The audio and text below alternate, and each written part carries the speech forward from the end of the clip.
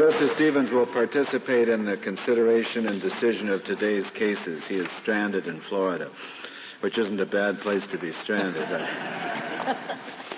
We'll hear argument first in number 94-1614, Wisconsin versus the City of New York, Oklahoma versus the City of New York, Department of Commerce versus the City of New York. General Days.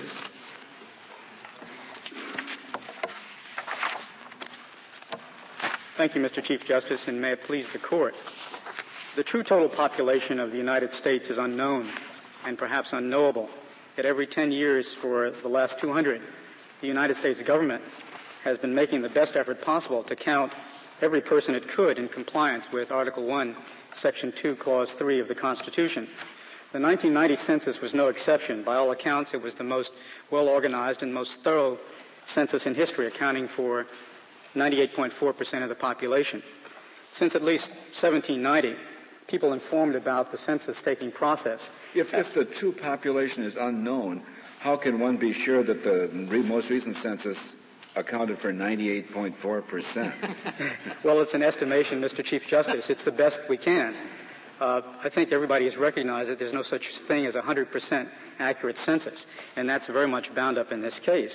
Since at least 1790, people familiar with the census-taking process have realized that the process does not locate everyone in the country. In fact, in 1790, George Washington and Thomas Jefferson were convinced that the population of the new nation would be 4 million, and they were not persuaded otherwise when the census came in at 3,890,000.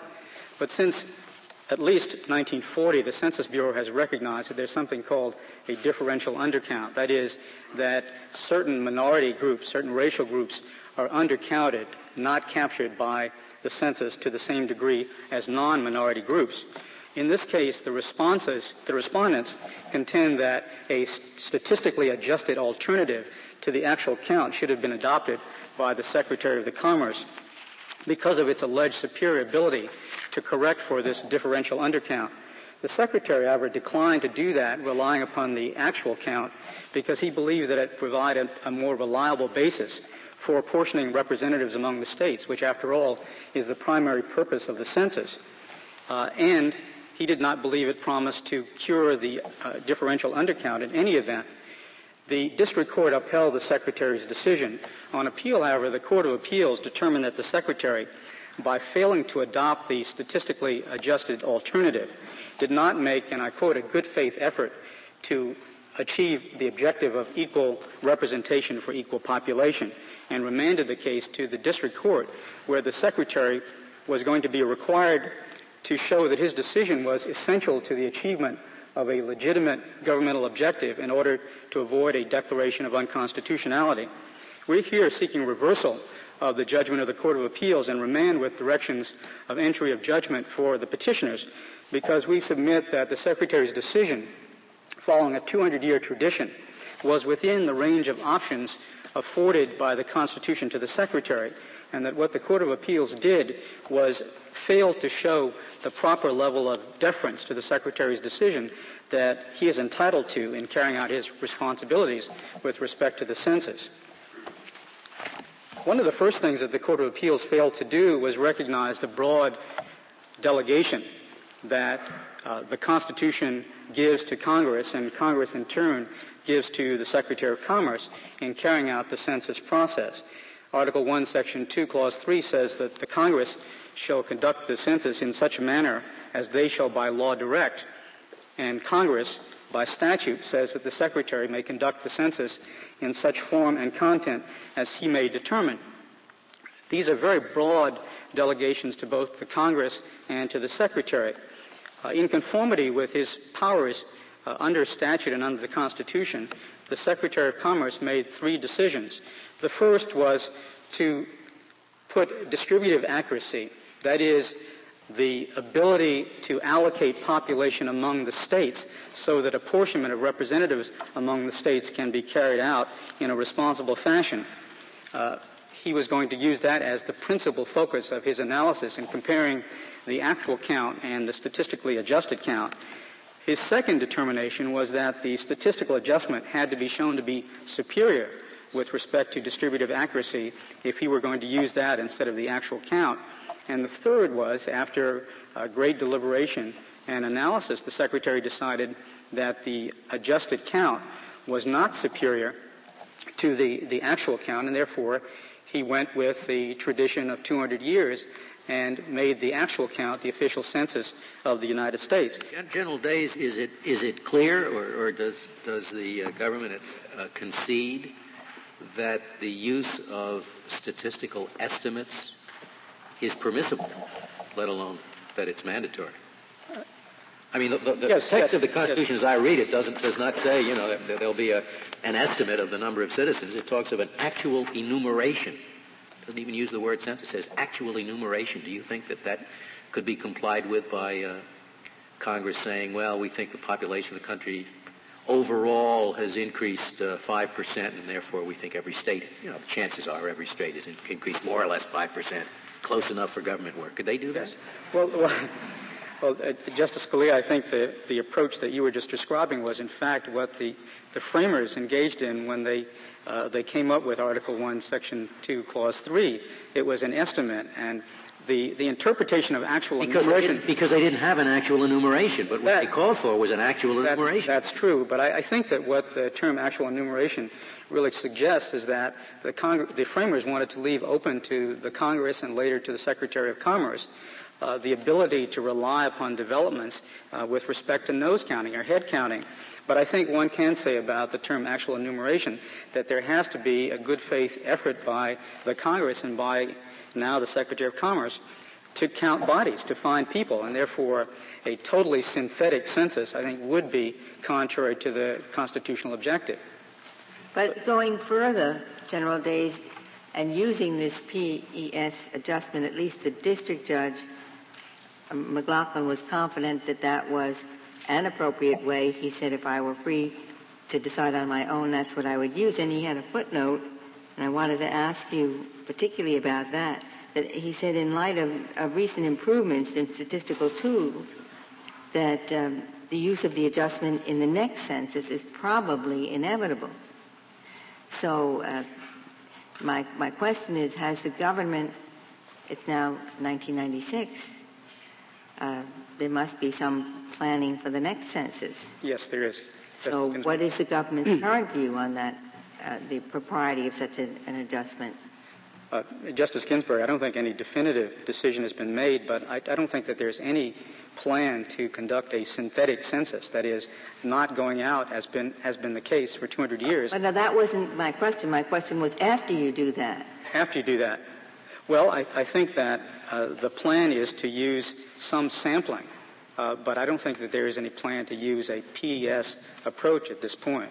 I don't think there have been any... There was no sampling in the 1990. There was no sampling that was used. It was the enumeration that was used, and then any adjustment was considered not sufficiently reliable. That's correct. There is ongoing experimentation and study of various statistical forms of adjustment. In fact, Secretary Mosbacher encouraged the Census Bureau after he decided in July of 1991 to continue to experiment and do research on the whole idea of statistically adjusted censuses. But as I was saying, I don't think there's any determination at this point to do a PES in the way that was suggested in this lawsuit and is the subject of the debate between the respondents and us. Do you know what was the source of the trial judge's confidence that the use of an adjustment after the enumeration would be inevitable? Well, I'm not certain, Justice Ginsburg, but I think that after he heard 13 days of testimony from experts of the highest caliber, I think he probably... Right. He may have been punchy, but I think he also got the sense that the statistical science was moving forward, and there would probably be the ability of the Census Bureau to rely more heavily than in the past on this. After all, we have seen a progression. In 1980, there was an effort by the Census Bureau to look at what was called a post-enumeration program, not a PES but a PEP, and it was decided that that was not sufficiently robust or reliable to use. In 1990, we've moved another step, and I think he was simply suggesting that science and time move on without any definitive understanding of exactly what might happen. You know that's another lawsuit, though, right? I mean, this one will decide whether you must use statistical estimates, and the next one will decide whether you may use it. I assume somebody will have an interest in saying that you can't do it next time around, if you do it. Well, that may well be, but Justice Scalia, if we are successful to the extent that we would like to be in this suit, we think there would be a cutting back on challenges to determinations made by the Secretary of Commerce in this regard. If appropriate deference is shown to the Secretary in making this decision, which are myriad in coming to a conclusion as to what should be done with respect to the census, what types of adjustments should be made, then I don't think that we have to experience what was the case after the 1980 census, in which there were over 50 lawsuits that weren't concluded until 1987.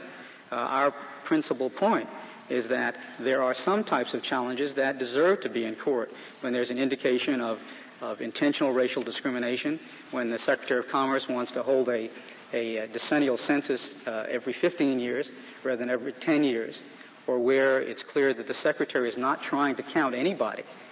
Those may well be appropriate matters for courts to consider. But what the respondents have really invited the courts to do in this case, and certainly the Court of Appeals seems to have accepted the invitation, was for the courts to take sides in a statistical dispute among statisticians and demographers about the propriety of a statistical adjustment. We do not think that that's the type of dispute that properly belongs in federal court. What do you say is the applicable standard that we should employ in determining whether the Secretary's decision is consistent with the constitutional goal of equal representation? Justice O'Connor, certainly that's the way that we would describe the standard. We think that applying it in this particular case, looking at the three decisions that I just mentioned, insofar as the Secretary is relying upon distributive accuracy as the principal objective, it seems to us that that's consistent with the constitutional language and the goal of equal representation, that's what the Constitution has in mind. How does the Congress and the Secretary of Commerce go about figuring out how representatives should be allocated among the states, apportioned among the states? That's perfectly consistent with the constitutional language. And when we talk about the need for the statistical adjustment to be superior to the actual count, we think that is consonant with, but not dictated by, the text and history of the Constitution.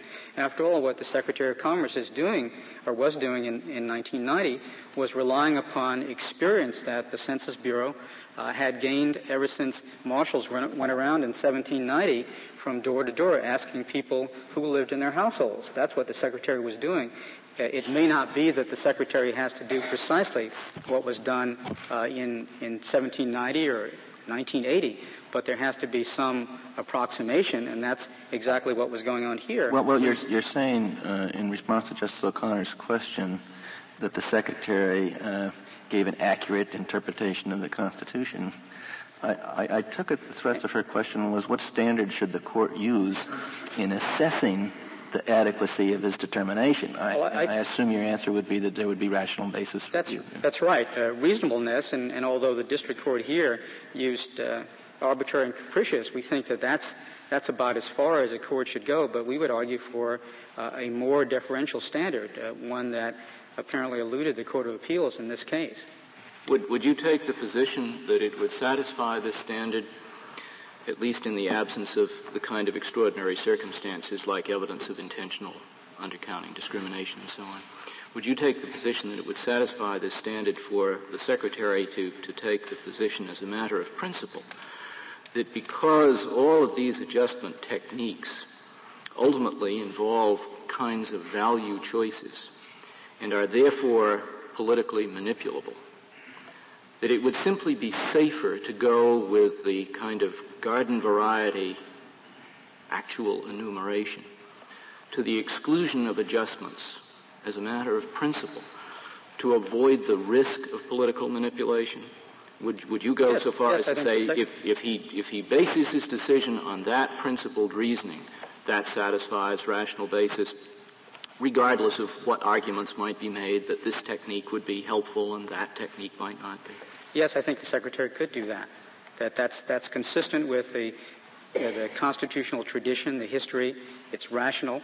Of course, the Secretary could balance off those considerations as he did here and went through a list of 8 considerations and decided after looking at all of those that adjusting was not the right thing to do. I think he may come to regret being so open to the various options for estimation, which he hasn't been in the past. Well, Justice Scalia, I think that a new Secretary of Commerce came in and found himself faced with a lawsuit and felt that he would make a good faith effort to try to sort through this and hear what the experts had to say and evaluate it. And after going through an administrative process that produced 18,000 pages of administrative record and had 650 comments from outsiders and spent a great deal of time looking at this, he came to the conclusion that he did. One of the most troubling things for us about the Court of Appeals decision is that it seems to want to assimilate wholesale the rigid standards of the Karcher decision into an evaluation of disputes over the census. Karcher versus Daggett, where, in effect, there has to be mathematical equality. And as this Court mentioned in Montana, although it may be commonsensical in some ways to seek a precise mathematical test within each state, when you try to apply that same standard to the nation as a whole, the common sense force of that becomes quite illusory. The Court of Appeals certainly recognized that there were differences between the problems that the federal government faces with respect to the census and those that states confront, but did not give, in our estimation, a proper weight to those considerations. After all, unlike a state, when we're talking about the reapportionment of Congress, there are certain constraints, 3 major ones. There has to be at least 1 representative per state. There has to be not exceeding 1 representative for every 30,000 people, and the district boundaries may not cross state lines. These, in and of themselves, make it very hard to imagine that there is any ability to achieve mathematical equality. But the Court of Appeals nevertheless said that the Secretary had to make a good faith effort and found that the Secretary had not made a good faith effort under these circumstances. Is there a way, if in fact you did an actual enumeration, i.e. you went out and counted people, and you also thought that the inner cities were being undercounted because people couldn't find everyone. It's hard for the... Yes. Is there a way in a system of actual enumeration to do better at counting the people in the inner cities that's a practical way? Yes. Well, I think that this 1990 census reflects probably the most forceful and dedicated effort to do that in history. There was an effort before the census was started to identify households. Municipalities and states were given an opportunity to challenge the list. They were able to do that afterwards. There were special get out the census count campaigns specifically targeted to hard-to-count populations around the country. That's why I think the ultimate census, although, Mr. Chief Justice, we don't know whether it's exactly 98.4. By all estimates, it's 98.4. We're talking about missing 4 million people, approximately, in a population of 248 to 253 million, which is a pretty good record. But let me say in closing something about this differential undercount, because it's really driven this lawsuit. And I think the Secretary reflected his concern about this as, well, he should have been concerned, and I think all of us are concerned. But what he established was that the statistical adjustment could not show that there would be reliable distributive accuracy. What that means is if there's not distributive accuracy at the state level, one doesn't know where to place the minorities who are presumably undercounted. It's not clear whether one puts the so-called undercount groups in New York or South L.A. or other parts of the country, and that can produce great distortions. If one looks at the adjusted counts impact on New York City, for example, New York State gained population under the adjustment. May I finish this comment, Mr. Chief Justice? Yes. Gained population, but it lost share. That is, it lost its ranking relative to the other states in the Union. We think for these reasons the Court of Appeals judgment should be reversed and the case remanded for the entry of judgment in favor of petitioners. Thank you very much. Thank you, General Days. General Doyle, we'll hear from you.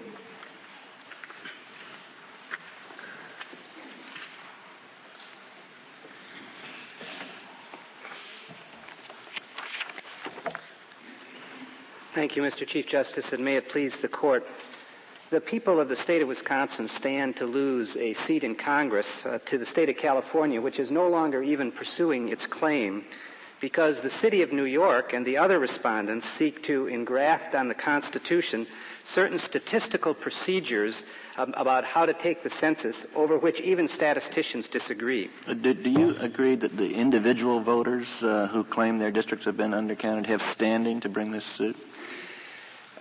We do not agree with standing in apportionment. We believe that standing belongs to the state, not to individual voters, as it does in a Karcher case, in which you can actually assess what your proportional share of the voting statistic is. But in the case of apportionment to the state, we believe that belongs to the state. As in Montana and in Franklin versus Massachusetts, both of those claims were pursued by the states that stood to lose a seat in Congress if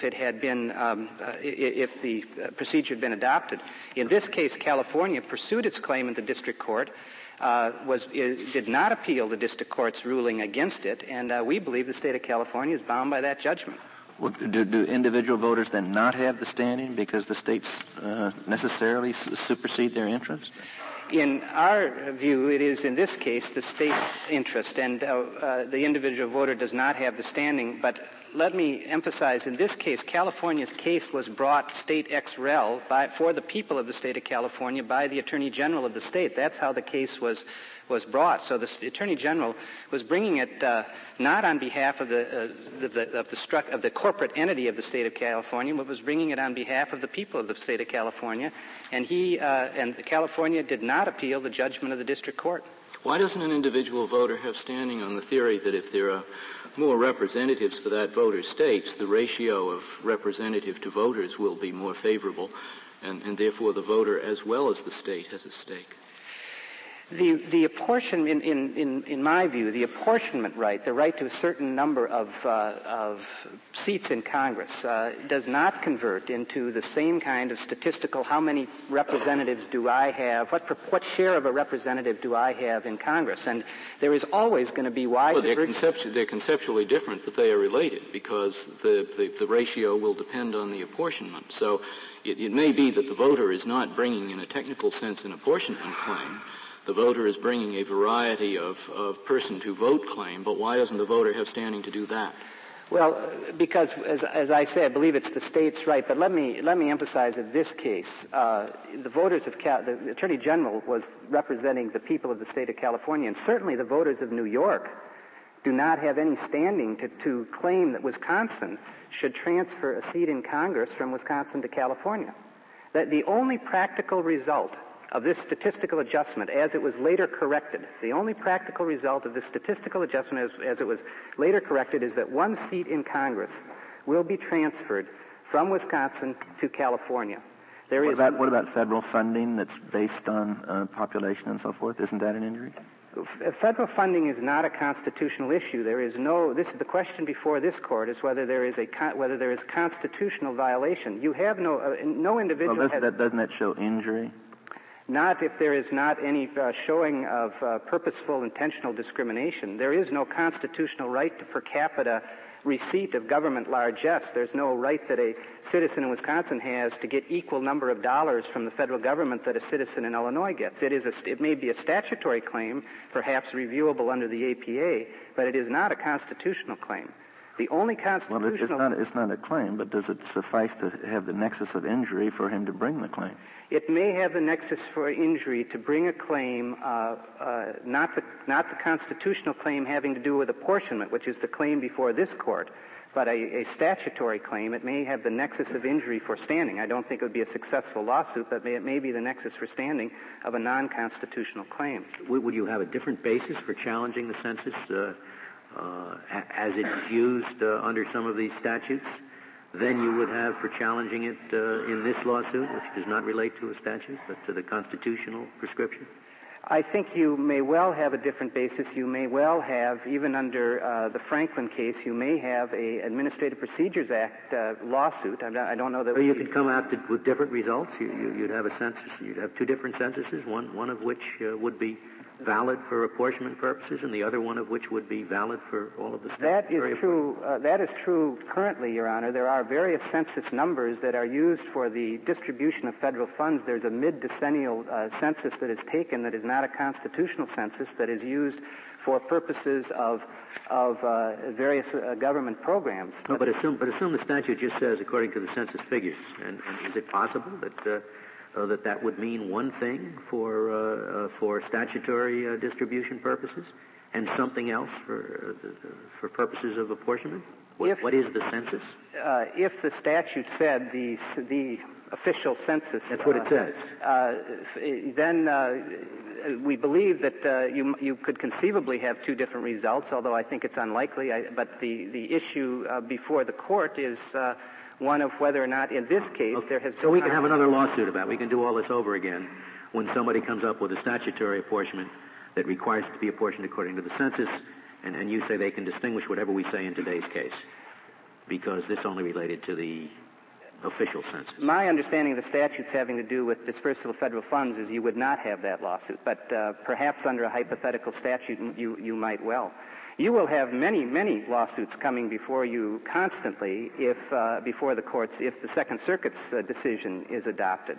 If in the year 2000 the census is harmful to the state of Wisconsin, the statistical estimation is done, and the statute is harmful, the census is harmful to the state of Wisconsin, we may well be before the court if the Second Circuit decision is there, arguing that if you use different post strata, if you had grouped Wisconsin with different states, if you had had a different way of imputing the people who you can't match, that we would have a seat in Congress. And under the Second Circuit's decision, not only would we have a claim, but by simply coming forward with a claim that we can do the census better than the Census Bureau did, count more people, we would have heightened scrutiny applied to that claim as well. And if I might address the question about whether the adjustment of the census itself would be constitutional, the statistical estimation, whether it could constitutionally be done, there's a significant constitutional problem with that. The 14th Amendment, Section 2, requires that the census be done by a counting of the people in the states.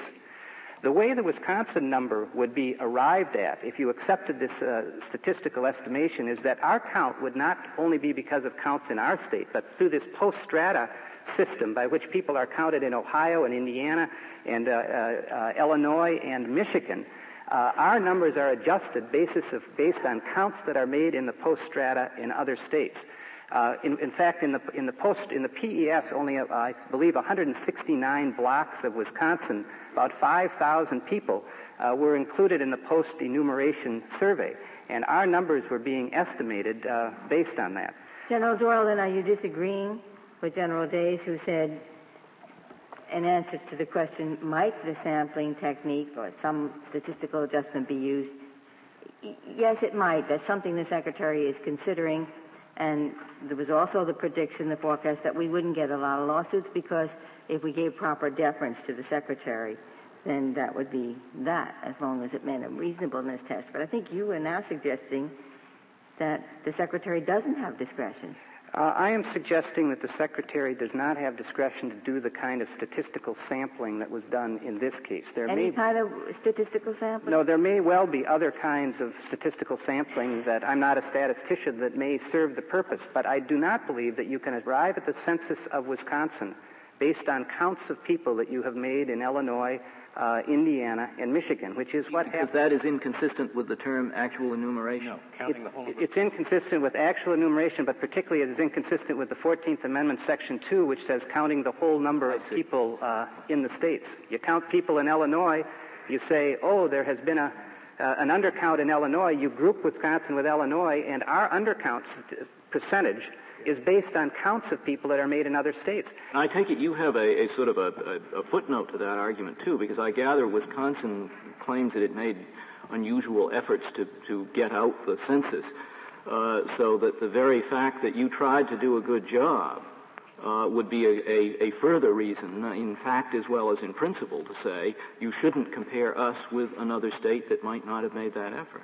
Well, that's correct, Your Honor. Wisconsin worked very hard. And let me say that there's a suggestion that the majority states, or that there's a majoritarianism issue here. Every state has an interest in seeing that everybody in that state is counted, minority and non-minority citizens alike. When a minority citizen in Wisconsin is not counted, my vote, my representation is as depreciated as that minority citizen who is not counted. So every state has an interest in seeing it, a full count made. Thank you, General Doyle. Mr. Rifkin, we'll hear from you.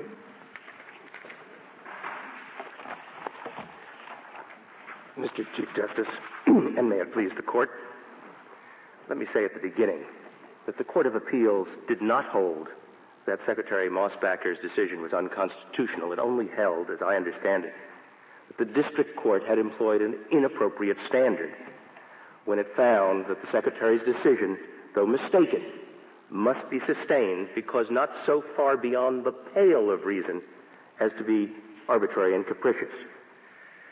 There should be no question about it. The district court found that the Secretary's decision was wrong, but not beyond the pale of reason. Well, on what basis did the district court go about finding that the Secretary's decision was wrong, as you put it?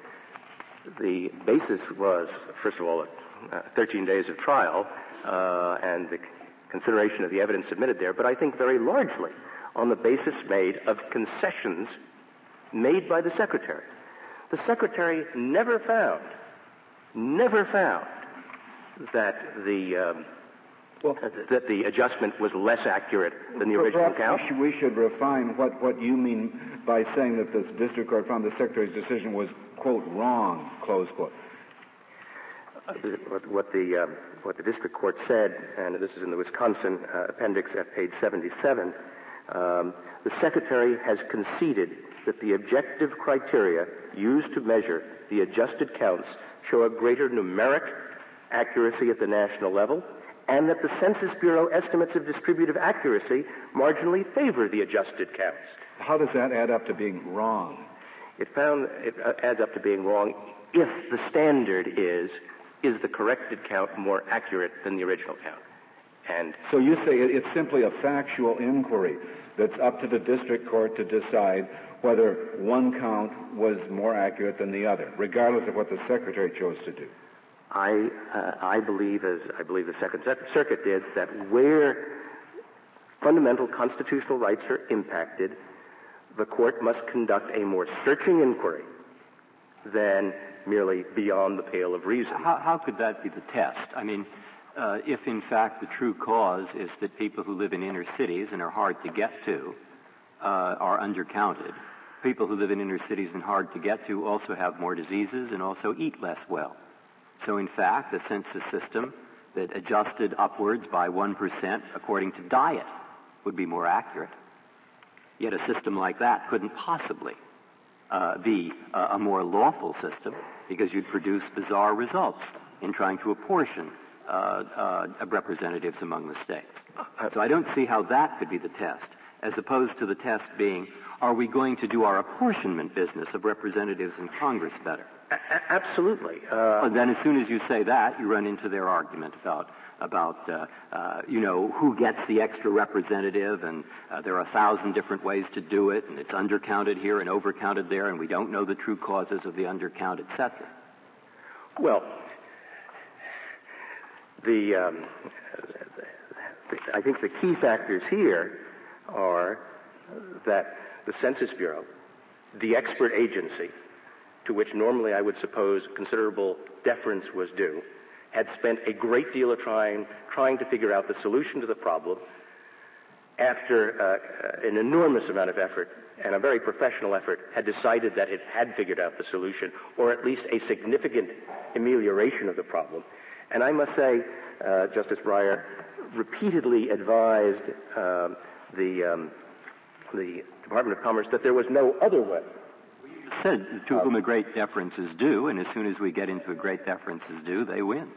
Well, I guess what I'm saying is a decision that overthrows, as the Secretary did, twice overthrows the recommendation of the expert agency, when the Secretary himself obviously expressly claims no expertise, raises a question about who... Are you saying, Mr. Rifkin, that a political appointee secretary who is authorized by Congress to take a particular action, if he rejects the recommendations of his permanent staff, is therefore very likely of being held arbitrary and capricious? I do not believe that arbitrary and capricious is the appropriate standard. Well, I guess what I'm trying to say is where the court has decided, and I thought this court had decided, that it would look searchingly at government action that undermines fundamental constitutional rights, that under those circumstances, when one considers the whole matrix of factors, the fact that an expert agency had made a recommendation and that the Secretary of Commerce had overturned it would lead a court to at least inquire, did he have very good reasons to overturn it? And what is the government action here, which you say undermines fundamental rights? The promulgation by the Secretary of counts in which persons are in very large numbers omitted, not uniformly across the country, but as we have known since 1940, in those places in which minorities reside. Those minorities and the people who live next door to them, as the General said, are undercounted when it comes to drawing districts. That was established by Professor Cole at Princeton in 1955 and is conceded. But that assumes that they're entitled to some different form of count than they got. They are entitled to a different form of count if there is an available count that doesn't have that consequence. I don't think you're right on that. I think the secretaries and the Congress is given great discretion by the Constitution. Congress, in turn, confers great discretion on the Secretary. And the idea that you simply decide all over again in the district court whether the Secretary was right or wrong, I think is quite unsupported by any case. There's a tradition that goes back to the beginning of the century of bureau autonomy. The remarkable thing about the 1990 census is it is the first occasion on which the Secretary of Commerce has undelegated to the director of the bureau the authority that the director of the bureau has always had in this respect. Do you claim that the Secretary did not act in good faith in putting out the actual count census and relying on that? I believe that the Secretary did not pursue in good faith the zealous pursuit of equality and accuracy, which should be the overriding command. Is it clear that some kind of statistical substitute for an actual count is permissible under the Constitution? I think, let me be clear. No one has suggested, not the Census Bureau and not WIG, no one has suggested a substitute for, that is, disregarding the enumeration entirely. The only question is whether it can be improved by statistical means. I don't hear the government, Solicitor General, or anyone else suggest that, except for Wisconsin perhaps, that one could never use a correction of statistical nature to improve the quality. And of course... Well, the Attorney General of Wisconsin is here saying the Constitution doesn't permit any statistical adjustment. Why do we think it does? I think Wisconsin in that respect is wrong. I think Solicitor General agrees with me on that, and I will say why. I think that when the Constitution uses the word enumeration, it means to render in numbers. It doesn't just say enumeration, it says actual enumeration. I take the word... Actual enumeration. And you want to say that since you cannot do a perfect actual enumeration, you will take the actual enumeration and adjust it upward or downward by statistical means. I don't think that it isn't clear to me, at least, that constitutes an actual enumeration. I take it the word actual enumeration in context there differentiates it from the attribution for the imaginary enumeration contained in the proceedings clause of the Constitution, which says for the first 3 years we'll allocate Congress the following way. But But the fact of the matter is, and maybe Rifkin, that was not an issue that was aired below, since it was accepted by the government. It was. And the Secretary spent all the time considering this, so that isn't an issue. But I was interested in your answer about this fundamental right, and we know the result. It was also known that an absolute veteran's preference in Massachusetts would mean that of the upper echelon jobs, and vast majority would be reserved to a group overwhelmingly male. And we have Washington v. Davis. How can you argue that even though you know that the undercount will disproportionately affect minority members, that for that reason you get this highest level of scrutiny when this court has rejected that over and over again?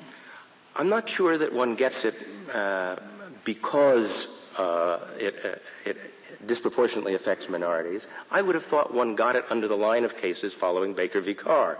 One gets it because when we require of states that they proportion quite precisely equal numbers for equal representation for equal numbers, we don't inquire about their intent, and we don't listen to 200 years of history as an explanation for why they got there, because But then General Days has told us that you can't compare the national census with apportionment, one person, one vote within a state.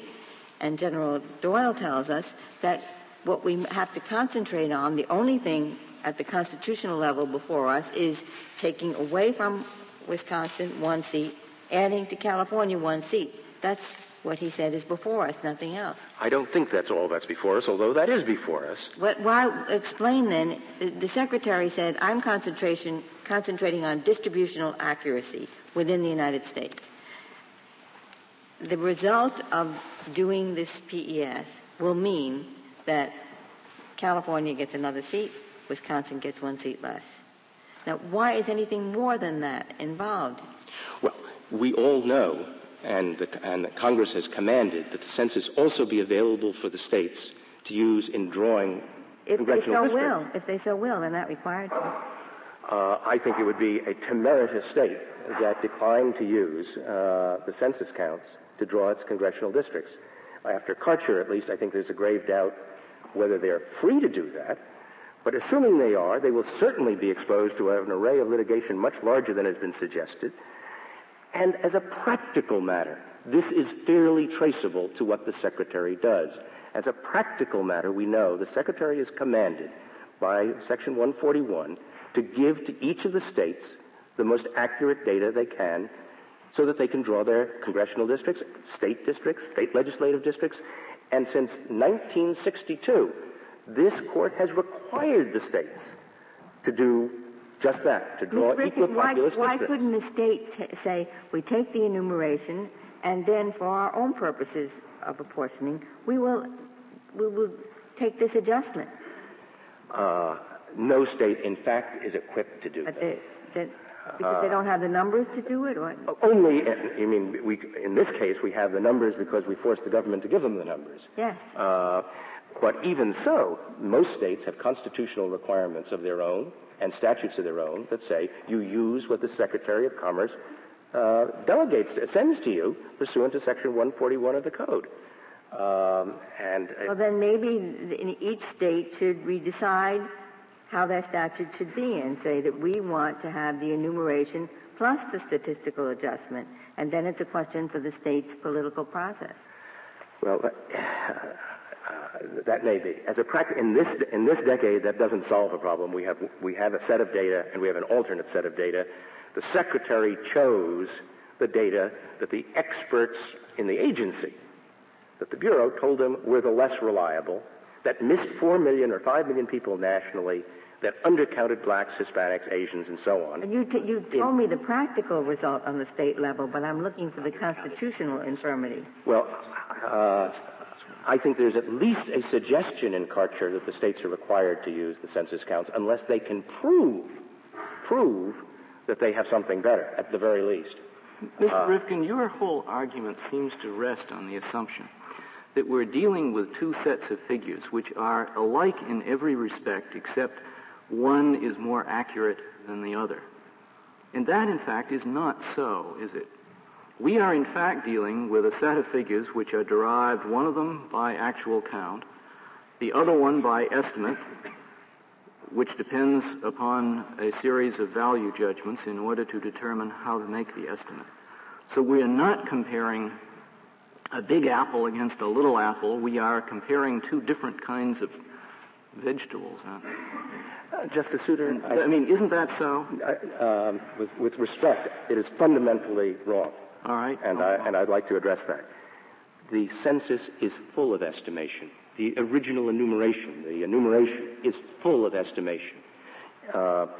Every director of the Bureau that I have known of, and we quote several of them at page 9 of our brief, has said the notion that there's no estimation in the enumeration doesn't understand what the actual way we count people is. Would it be fair then to say that the difference between these two figures is a difference on the depending on the amount of estimation versus actual enumeration, which in fact is involved in reaching the number? There is. By definition, I presume there's more estimation in the method that you want used, or you wouldn't want it used. There is more estimation involved, although in 1980, the estimation involved, which involved imputing the existence of people and their numbers by a very crude device, was challenged in Orr v. Baldrige in a dispute between Florida and Oklahoma because it shifted a congressman, and the Census Bureau prevailed. Okay, but we have a different... What was that estimation? I'm interested. What was that imputation? My recollection is that that the process there involved is when the house was seen to be... You couldn't find the people in the house, and the neighbors didn't know how many people were there, and the postman didn't know how many people were there. They said, we know it's not vacant, so we'll attribute the numbers in this house to be equal to the numbers of people in the adjacent house. And with that device, which I describe as crude but better than nothing, they added, as I recall, 790,000 people to the census, which shifted a congressman from Indiana to Florida. Okay. And in previous decades, they've added millions of people by similar estimating processes. Now, may I go back to the comparisons of these two estimations, one of which is more ambitious than the other? If we assume that the two figures are properly comparable so that we can say one is better than the other, we have to assume something about the judgments that are made in deciding how to make the preferable estimate. We have to say, yes, those value choices were good value choices. Isn't it the case, then, that you have a problem in your argument, just taking it on its own terms, by virtue of the fact that, if I recall correctly, the head of the Census Bureau said, I wouldn't have done it this way, but the Secretary's choice is within the realm of reason. In other words, a reasonable person could make a different set of value choices from the ones which I personally prefer. It would still be within the realm of reason. Isn't that a difficulty for your case? I concede it. Dr. Bryant said reasonable men can differ, reasonable persons can differ. And that's why you have to insist on the heightened scrutiny standard, because otherwise you lose. Well, I think there's a risk of that. I did in any event. I must say, I don't envy the position Dr. Bryant was in when she had to utter that statement. She was standing next to her boss. And it's a common thing for non-lawyers to say when they're standing next to their boss. Okay, but we don't have any finding from the people, the judge who heard the testimony, that in fact it's not to be believed. I agree with that. But I think if you read the report, and it's in the joint appendix of Dr. Bryant, you read the report of the Census Committee, you read those sorts of materials, you come away with the feel that she felt very emphatically that they had solved the problem. And with good reason. Because she felt very emphatically that they had come to one, and indeed in her view, preferable, obviously, solution to an assumed problem of undercounting. But to say that they had solved the problem is truly to say they had come up with one solution to a problem, and there were other solutions. And it was within the realm of reason to say that, in fact, the cure might be worse than the disease. no one at the trial, and not the Secretary, said that the enumeration was better, whatever that means, than the correction.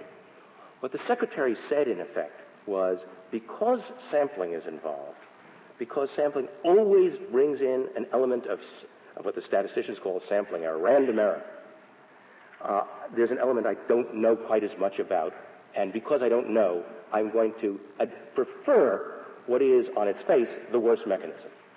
That's essentially the ground rule for decision that the Secretary put out, and I think whether that's an appropriate ground rule for decision where constitutional rights are involved is an appropriate inquiry for a court. Mr. Rifkin, isn't that quite an exaggeration to say I'm going to stay with the worst method? He said, I'm going to stay with the method we have unless I'm convinced that something is better. And even Judge McLaughlin didn't say Secretary was wrong. What he said was, if I were the decision maker, I would probably, not certainly, I would probably have ordered the adjustment. That's the furthest he goes. No, I think he goes further, actually, Justice Ginsburg. He says the court is satisfied that for most purposes, that is Appendix 59, for most purposes the PES resulted in a more accurate count than the original census. And he says the Secretary has conceded that the objective criteria used to measure the adjusted counts show a greater numeric accuracy at the national levels, and that the Census Bureau's estimates of distributive accuracy marginally favor the for most purposes. But that's the crucial phrase there. What the Secretary did not concede was that this adjusted method was more accurate for the central purpose of distributing representatives among the states more accurately. That's just where, for that purpose, he thought that the actual enumeration was better without statistical adjustment. Wasn't that in essence what he said? My understanding of what he said is that he never actually says that the adjustment is not better, or put it differently, that the enumeration is better for that purpose too, Justice Scalia, than the adjusted counts. What he says is, since I can't tell that the other one is better, then my rule of decision tells me I rule that way. Is that unreasonable? Suppose there are two things causing undercount, A and B. And California has all A, and New York has all B. And what we do is we adjust on A and we don't adjust on B. We might discover all the seats go to California, New York loses. But the reality is that they shouldn't shift at all. And so obviously, the simple fact that you get a more accurate count doesn't solve the apportionment problem. Indeed, all statistics has that problem, doesn't it? You have to figure out how to draw the boxes and what your causal theory is before you do the sampling. And as soon as you get into that, you know it or you don't know it. If you know it, why not just send out the census takers? If you don't know it, it can be manipulated. I think it's unreasonable for at least 3 or 4 reasons. First, and I think this is something that courts are quite as capable of addressing as the Secretary of Commerce, everyone knew going into this that what was going to go on was the substitution to some extent of random error, the error derived from sampling,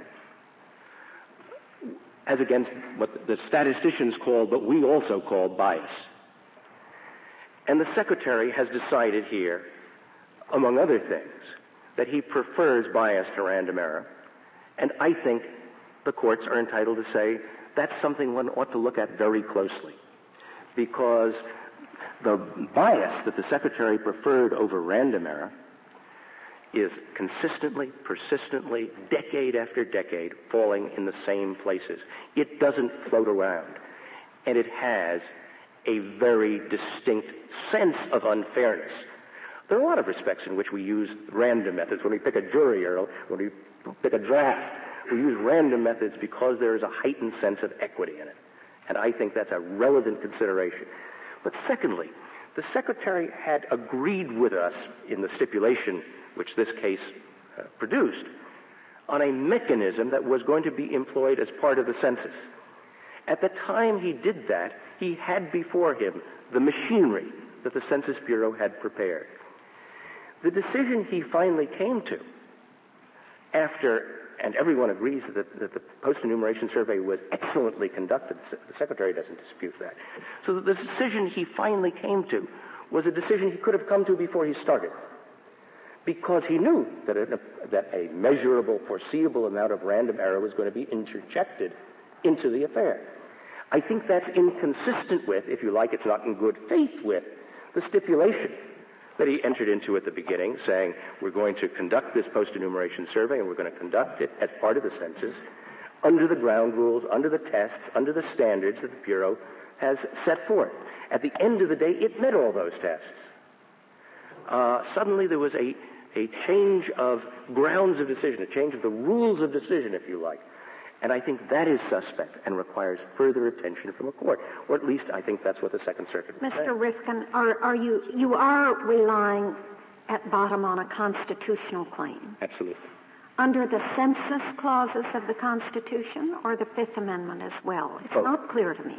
Well, maybe that's because it's not clear to me, but I think the answer is both, Your Honor. I think we rely on what underpins the line of decisions, Westbury and everything since Baker v. Carr, and I think those come both from the according to their respective numbers. What is the specific harm claimed? The change in congressional reapportionment? It certainly includes that. I should be clear because the Solicitor General questioned this in his brief.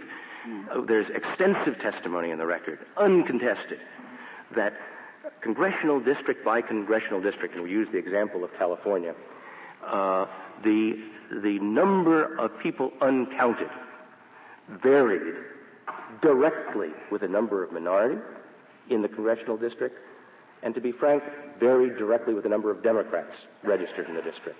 So there's a close, and the regression analysis that were done on it were very meticulous, very close and overwhelming. Is there some claim of harm because of the intra-state districting that results? Absolutely.